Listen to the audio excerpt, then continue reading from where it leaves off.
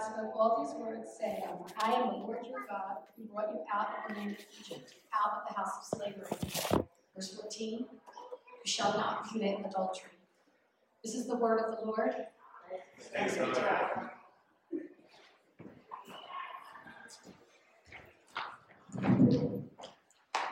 Continuing in our study of the 10 Commandments, and we are on the 7th commandment now, and I'd like to invite us to pray together as we begin.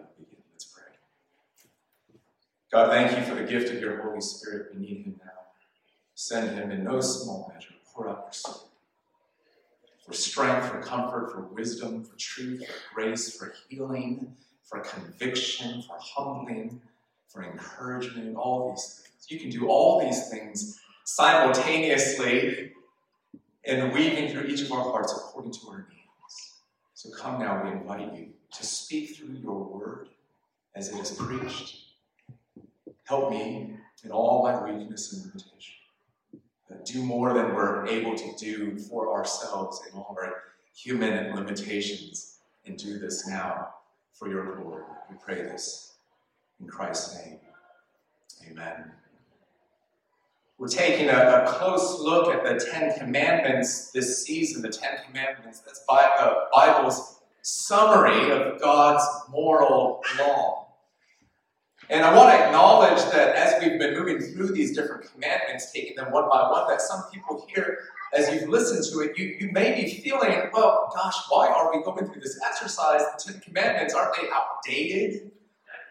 Aren't they irrelevant to life? They seem like such an arbitrary list. In fact, some of you might have even been saying to yourself, might say to yourself today, I don't feel I need the 10 Commandments. I just respect people's rights and try to be a good person. Well, you just named 2 commandments. And in fact, you've got a list too. Your list might just be a little bit shorter. I don't mean that snarkily at all. I just want to point out that every single one of us lives by some list of commands that you live by, that you expect other people to live by. Everybody's got a list of commandments. Even if it's don't judge people, call your mother, don't drink and drive, and for heaven's sake, stand on the right side of the metro escalator if you're not walking. That might be the rules you live by. Everybody's got a moral code. The only question is whether that code is true to reality, whether it's coherent, whether it's comprehensive, covers enough of life, whether it's actually authoritative, and whether if it's satisfying to the human soul. What's the code that you live by? Where does your morality actually come from? And of course, we need to be quick to propose, to point out that the Bible's proposal is not only that the 10 Commandments are all those things, true and coherent and satisfying and authoritative, but also that the 10 Commandments, in the Bible's eyes, is more than just a moral code. It's actually a portrait that God gives to us of what it looks like to be a whole human being, to love God and to love your neighbor. The 10 Commandments reveal God's vision to us of how life works best in genuine worship, with a commitment to justice, and with a humble commitment to the love of neighbor.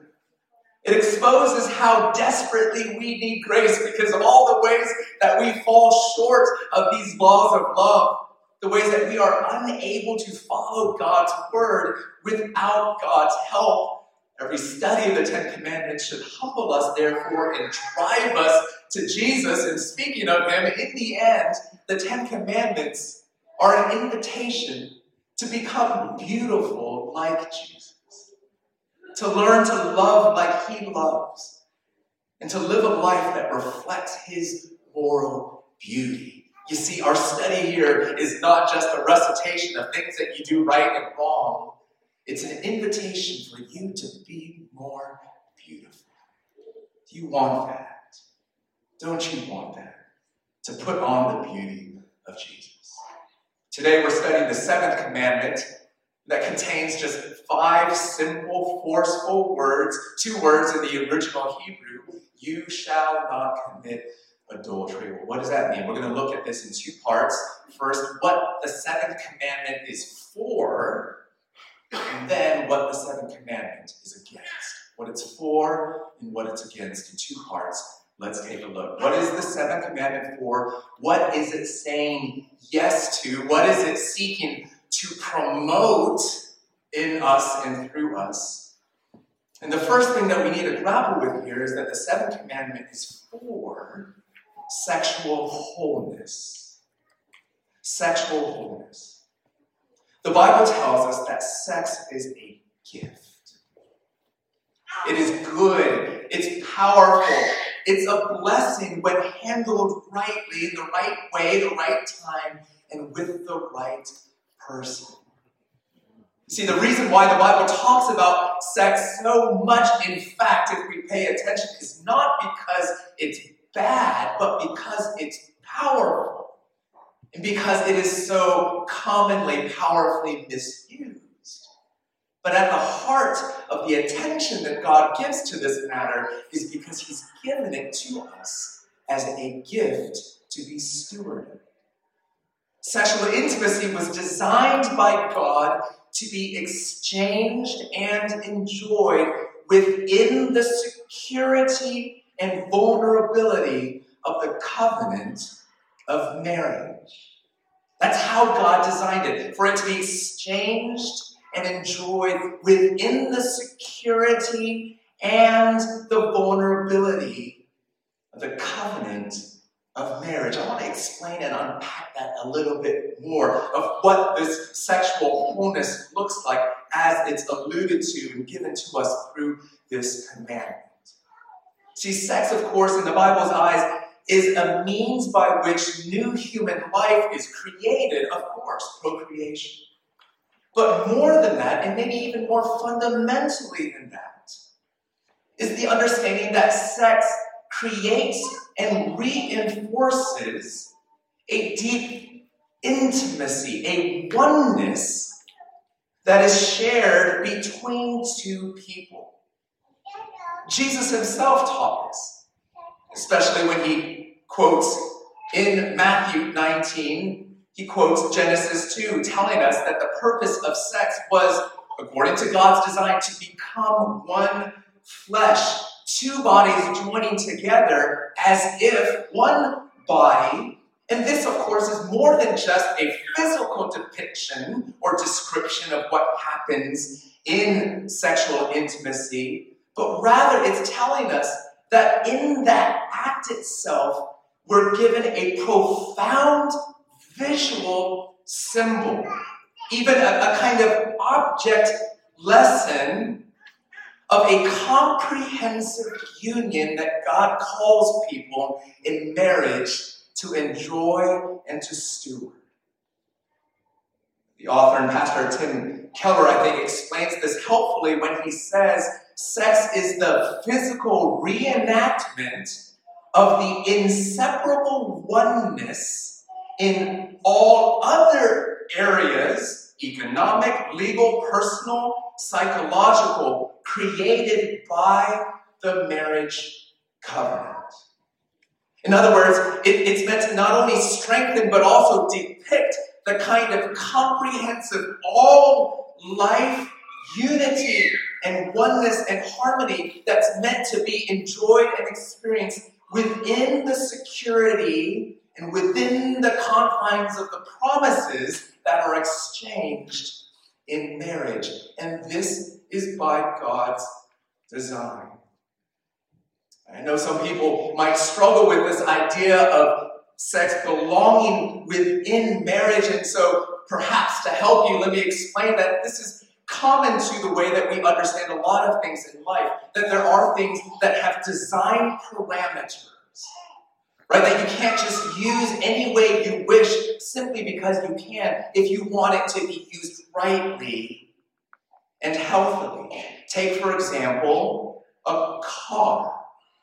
A car, of course, is an instrument of great blessing.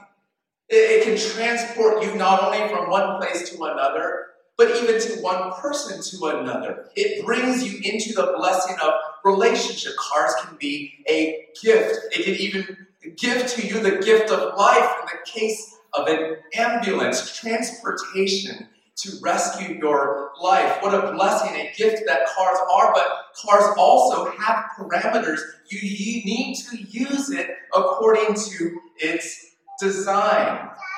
As you know, a car can also be a deadly weapon. When?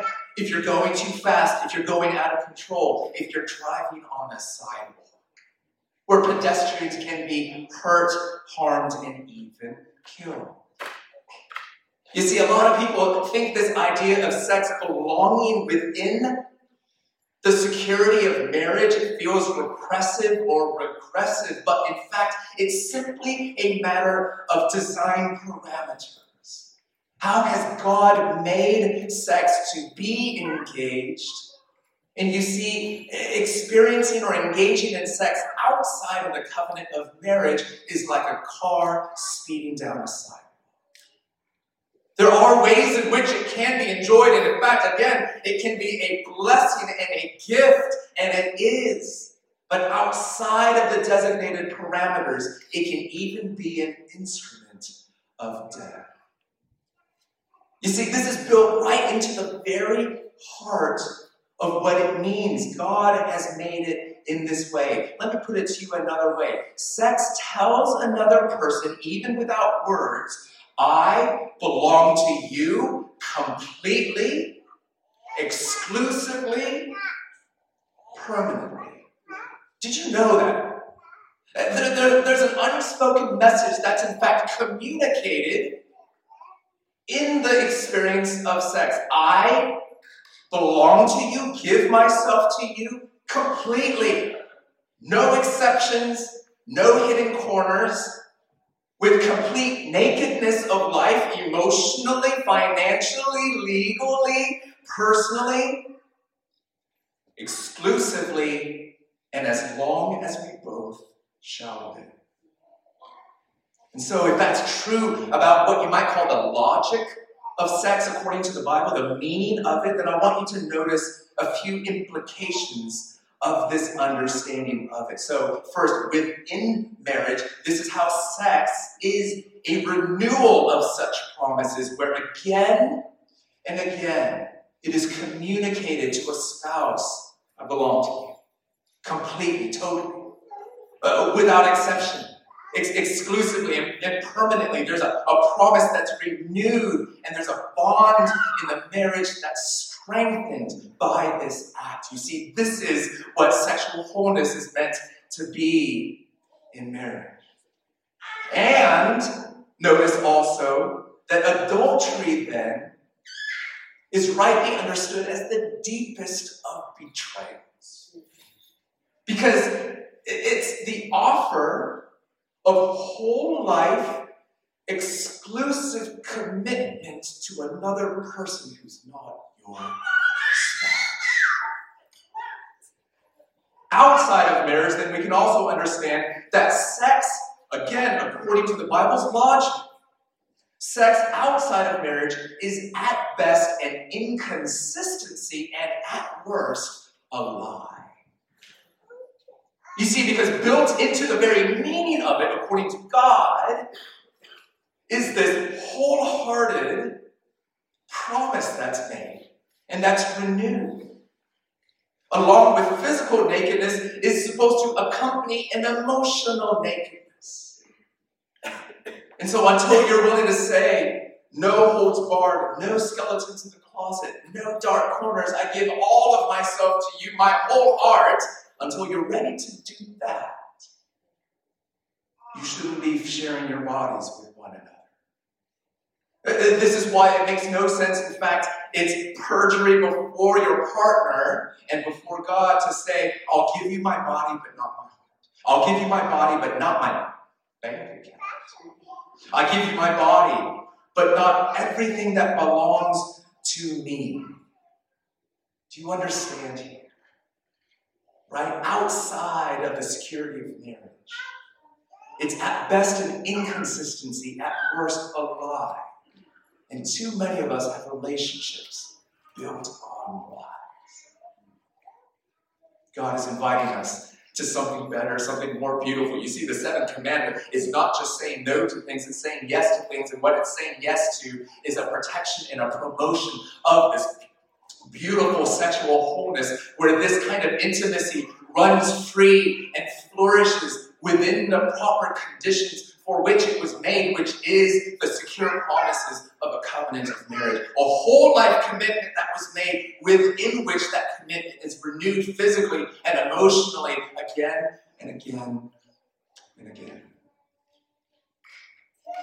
Of course, as we understand the Bible and the way it talks about this command, the seventh commandment is not only for married people, it's really for all of us. That maybe already started checking out a little bit, saying, hey, if this is just talking about adultery properly speaking, then maybe this isn't for me, I'm not married. Well, listen, we're going to talk about the ways it has an expansive reach across all of our lives. We've already talked about how it has implications even for those who are unmarried. It's for all of us. Hebrews 13:4 says this very clearly: let marriage be held in honor among all. That means not only supporting married couples, it also means promoting the Bible's vision of sex and marriage across the community, across the city, and the world.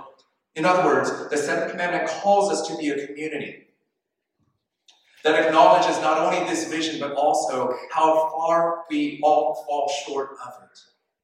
It invites us to acknowledge that every single one of us, every one of us, is sexually broken. The seventh commandment calls us to grow as a community where sexual abstinence, in line with God's design, depending on your station in life, is actually cherished and practiced joyfully. Where chaste, single people find family and fulfillment in church community.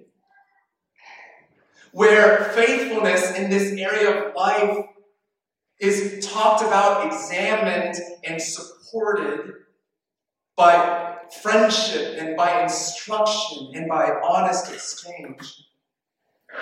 In a community where the seventh commandment is understood to call us to be a church that also promotes sexual healing for those who have been wounded, that protects those who have been abused, and a church that makes the community an inhospitable place for those who seek to harm others in this way.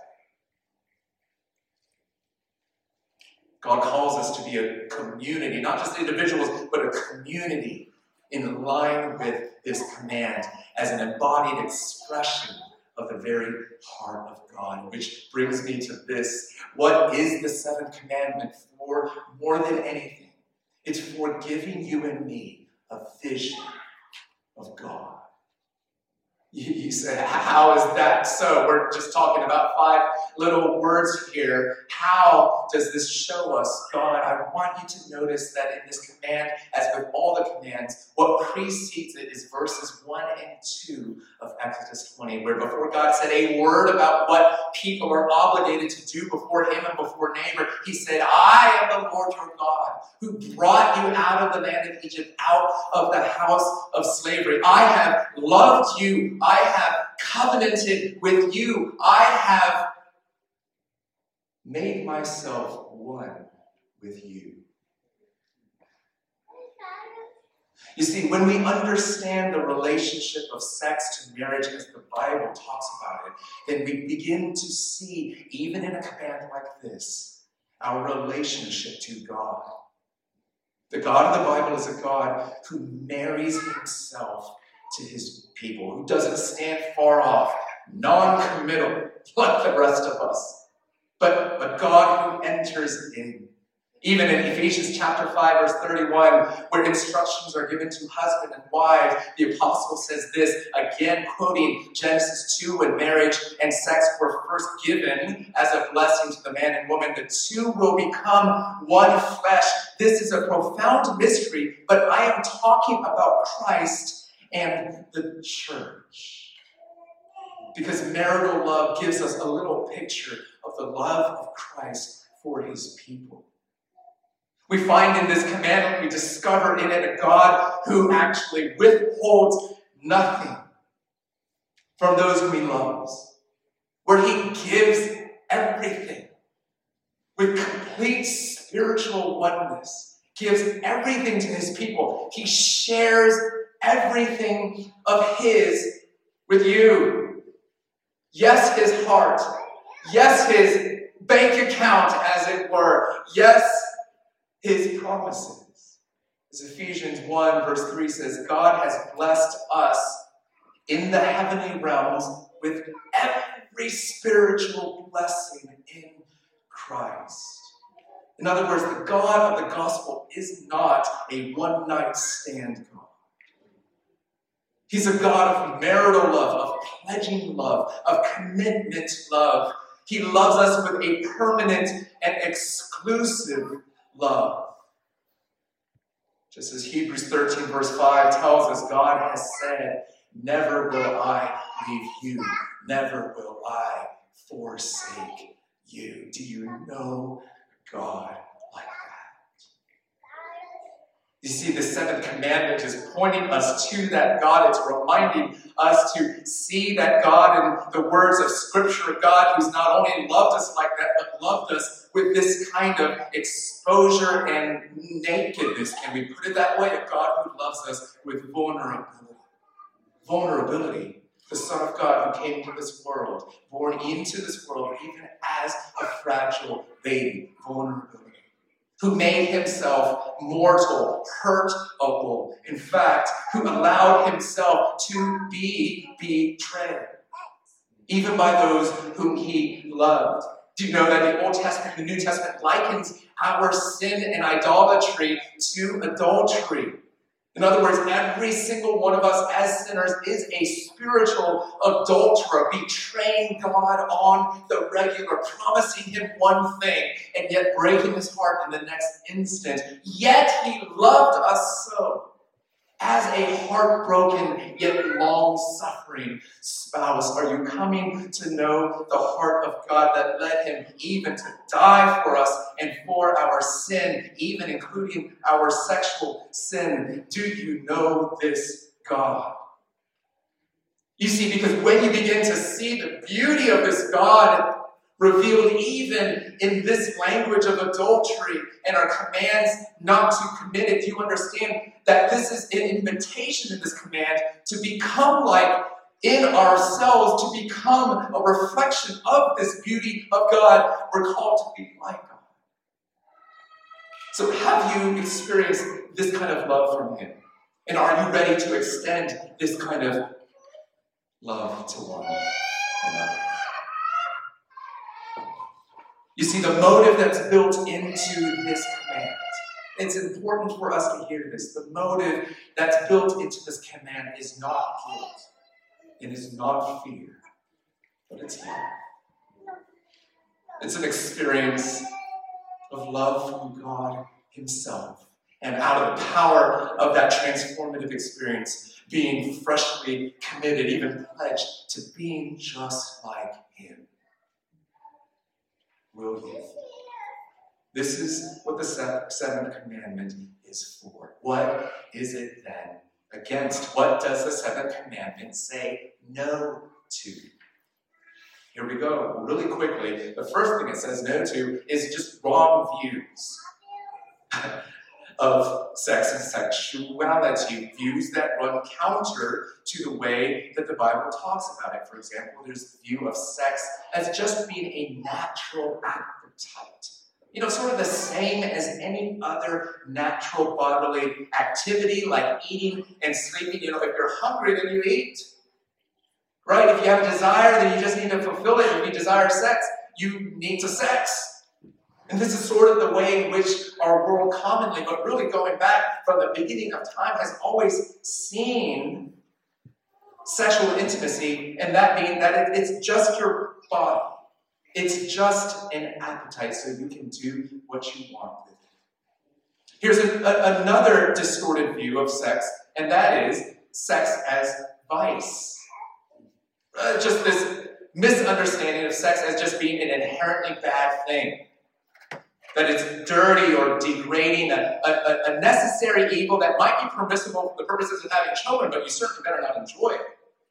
Right? And this, of course, is a view that over the centuries has always crept in again and again in the church, even against the testimony of Scripture, in which God, by the Holy Spirit, inspired a whole book called the Song of Songs, with overtures of love and sexual intimacy that would make most traditional people blush. Why? Because God says no to this view of sex as being inherently a vice. A third wrong view that the Bible corrects sex as spirituality.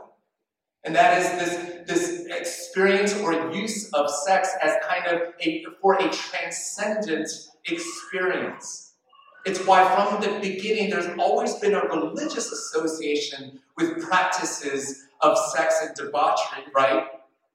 Old idolatrous cults, whether even in the ancient world, but even till today, where there's some association with taking oneself, body and mind, into a higher plane by the activity of sex. And the Bible would say certainly sexual intimacy is more than just physical contact. It brings one's heart and emotions. There's even a spiritual dimension to it. But in no way should it be used in this sort of cultic, religious manner in which it's often performed. And then, of course, there's sex as self-expression, where you're sort of called to liberate your primal instincts, right? Sex is basically an exercise of freedom and a symbol of freedom. As long as it's safe, go ahead. Consent is basically the only moral standard. But the more you exercise this freedom, the more mature you are as a human being. Relatedly, is sex as self-fulfillment, which is the pursuit of intimacy in this fashion for the sake of happiness or for the sake of self-image. I want to be viewed as a certain kind of person, or I want to experience a kind of love. The confusion that often comes in equating sexual intimacy with love itself. We've already talked about the ways in which the Bible talks about a quite different definition of sexual sin, but we need to also identify the way in which this command and the way that the Bible as a whole talks about sexuality as being quite different from each of these erroneous views. What else is it that the seventh commandment is against? Well, adultery, of course. We can talk about that briefly. The sharing of sexual intimacy with someone besides your own spouse. Adultery breaks the bond of oneness, does violence, in fact, to this intimate and vulnerable bond. Adultery is tragically common. According to one recent survey, 20% of married men, that's 1 in 5, and 13% of married women, that's 1 in 8, admit to having an adulterous affair. Social scientists have also pointed out that infidelity rates have been steadily increasing over the last 50 years. And I think personally that's because of some of the evolving views behind some of the things we just talked about. Understanding sex as self-expression, as self-fulfillment, and so forth. That is pushing and driving infidelity rates higher and higher steadily over the last 50 years. I want to mention, because it's important to point out, that there are spiritual dynamics behind adultery. It's not simply a moment's slip up and not simply a matter of physical contact with someone that you shouldn't have contact with. Sure, there might be the presence of untamed sexual desire, but almost always there's also an unhealthy relationship to power. A person in a relationship who believes it's their right to take. A person that believes that they are entitled to subjugate, to control. There's often a self-centeredness that can even sometimes be described as narcissism. This idea of all arrangements and relationships really do exist for my own benefit and pleasure. And oftentimes, there is a mark of anger and resentment in adulterous relationships. A person that turns away from one's spouse, committed covenant partner, because of bitterness, because of anger stirring in the heart. There's a lot of dynamics here, but the point here is simply to say there's much for us to be honest about, to take inventory of, to talk about even as we try to grow as the kind of community I talked about before that grapples with sexual wholeness and health together. I do want to say a few things to those who have yourselves suffered the betrayal of adultery. If you yourself have suffered from this pain, we love you and we grieve with you. What you're experiencing, you know, it is not just simply emotional pain, it's something that's rightly understood as trauma. Something more deep, something more lasting. It's why many speak about adultery as a form of abuse, in fact, when you take into account the actual impact that adultery has on the victim. Dear sister, dear brother, we invite you to take your time. Not rushing towards forgiveness and not expecting healing to come overnight. You do need support, counseling, therapy, community, friends, spiritual leaders in the church. You know you cannot weather this on your own. I want you to know that the law of God grants you permission to divorce, according to Matthew 5:32.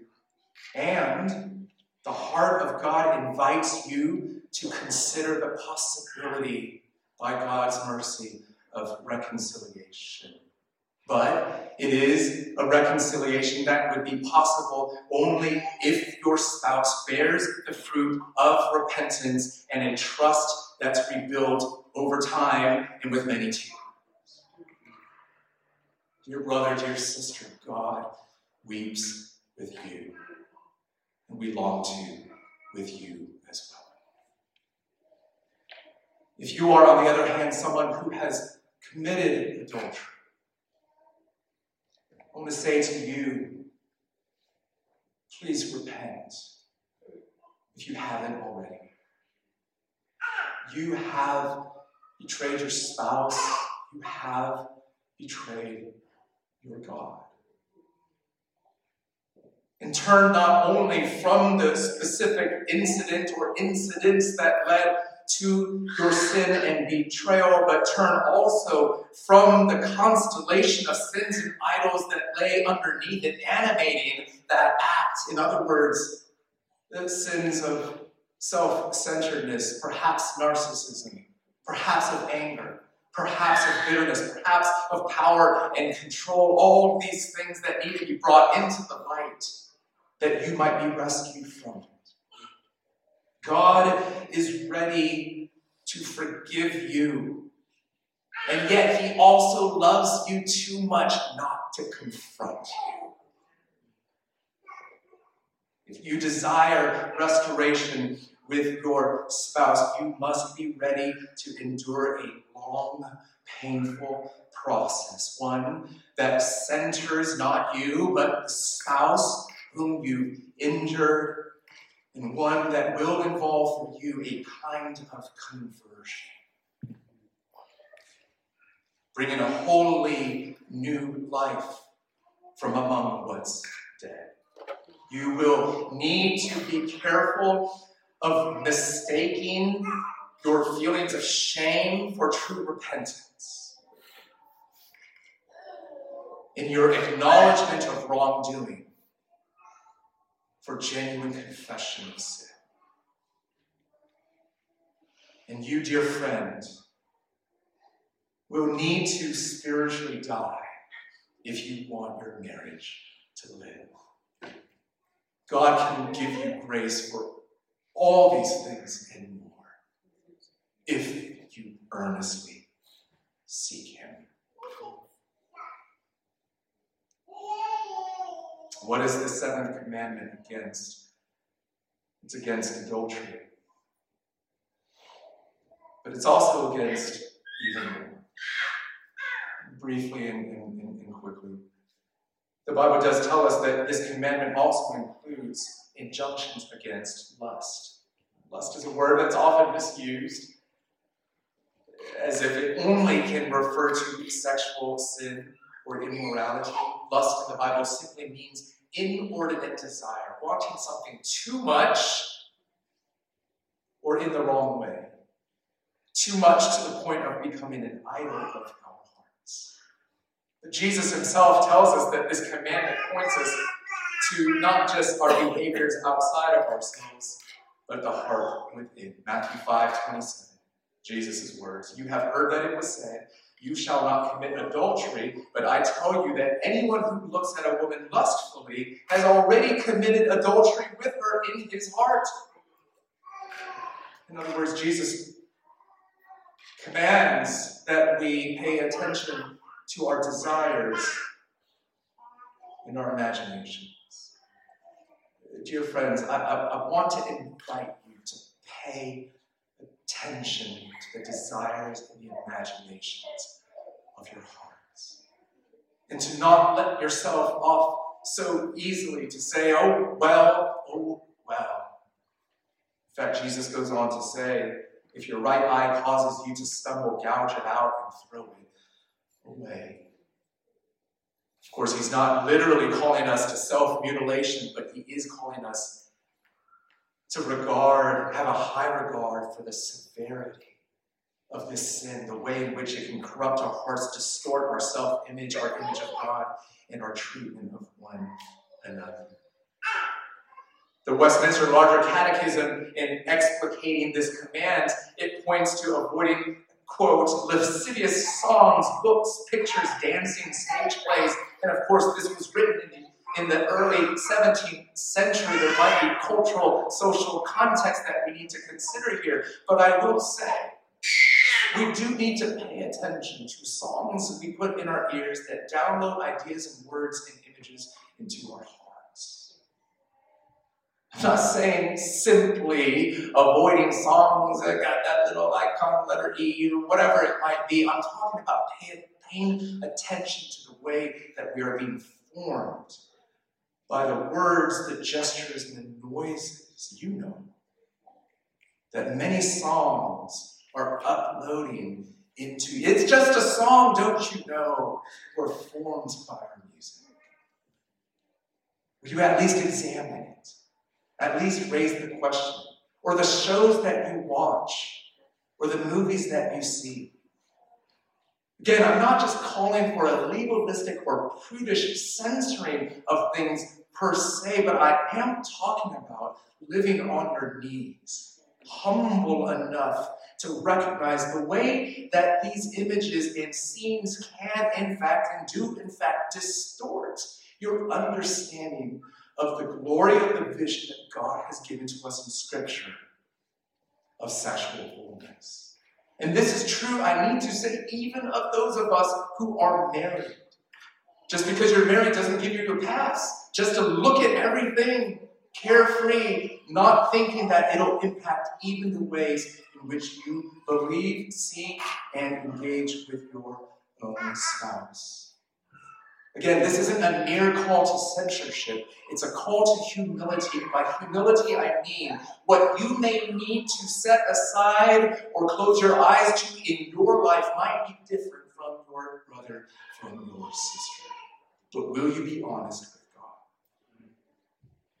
There's lust, of course, and that relates to also pornography, which of course involves acting out adultery or sinful sex in your heart, in your imaginations. We talked about this several weeks ago in our study of the book of Revelation. As mentioned before, this also touches on sex outside of marriage or promiscuous living, sort of being overtaken by habits of hookup culture, right? Living for the moment or living for the night. I want to just reiterate the point from earlier. God is calling you to a kind of human integrity, to live with your whole life being invested in committed relationships, right? That the nature of sex being engaged or performed outside of the security of marriage, it's not just because it's, well, that's beneath you. It's because it is taking out of its original setting, a gift and a blessing, stripping it from what is supposed to be a whole life commitment without restriction, giving yourself to a person totally, exclusively, and permanently. C.S. Lewis famously explains this principle with these words, talking about the way in which we ingest food. He said the monstrosity of sexual intercourse outside marriage is that those who indulge in it are trying to isolate one kind of union, the sexual, from all the other kinds of union which were intended to go along with it and make up the total union. The Christian attitude does not mean that there's anything wrong with sexual pleasure any more than about the pleasure of eating. It means that you must not isolate that pleasure and try to get it by itself any more than you ought to try to get the pleasure of taste without swallowing and digesting, by chewing things and spitting them out again. Here's a call not simply to extract the experience of pleasure from what that's meant to be conjoined to in a whole life commitment to another person. And I need to say, this isn't just speaking about premarital sex, but also postmarital sex. I just need to lodge this in our discussion here, as the rates and rise of promiscuity, even among the elderly, in communities and in various homes, is apparently on the rise as well. As though to say, once I'm free from the bonds of marriage because of the passing of my spouse, therefore I am free from the law of God. No, this stands for you if you're 72 as much as if you are 22. Also included in this command, of course, is a low view of marriage that results in sort of a frivolous embrace of divorce. The Bible certainly does give some stipulations and conditions upon which marriages can be exited even before the grieving heart of God. Yet too often, a low view of marriage accompanied by a low view of the bond that's created by sexual intimacy makes us sort of flippant about the ways in which we intend to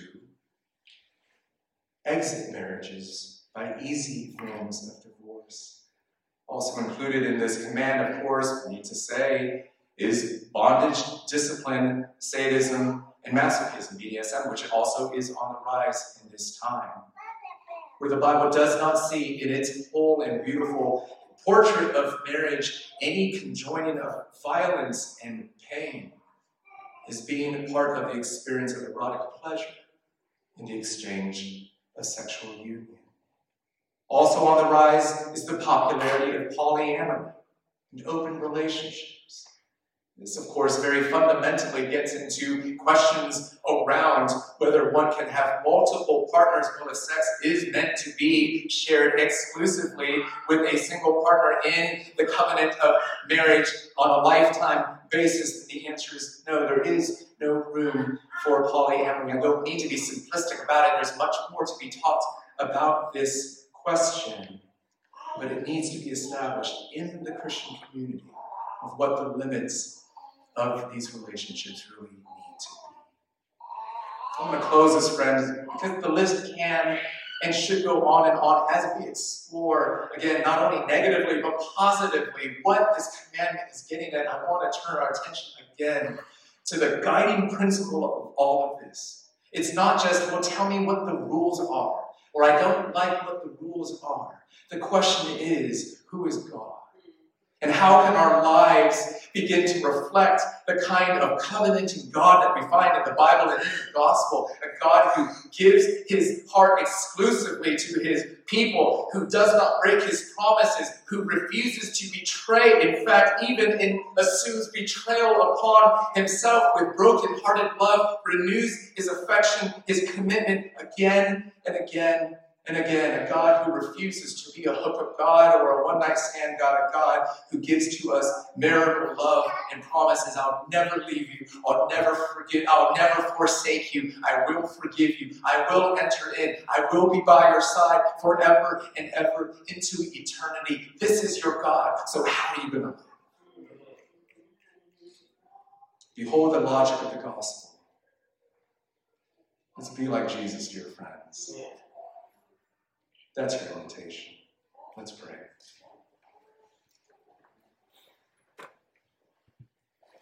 God, help us. And I pray that you would give us wisdom to just be able to see insight into how all this applies to us personally. Help us not to leave this in the abstract. Every person here, bring about conviction, at least in one area, one way. But I pray you would make this a joy. Let it be a joy to live in a chaste manner before you. A joy to honor marriage. A joy to see the beauty of your design and sex. Make it a joy, this whole process, this whole growth journey. But God, do this in us with your chastening hand at work. Maybe some of us need to repent. Maybe some of us really need to get serious about some area that we've just been leaving wide open for sin and temptation to run wild. When really what you want us to do is put boundaries around our lives in a healthy way so that grace and love and the power of God can run wild. So do that in our midst. Heal us, strengthen us, humble us, encourage us. We pray this in Christ's name. Amen.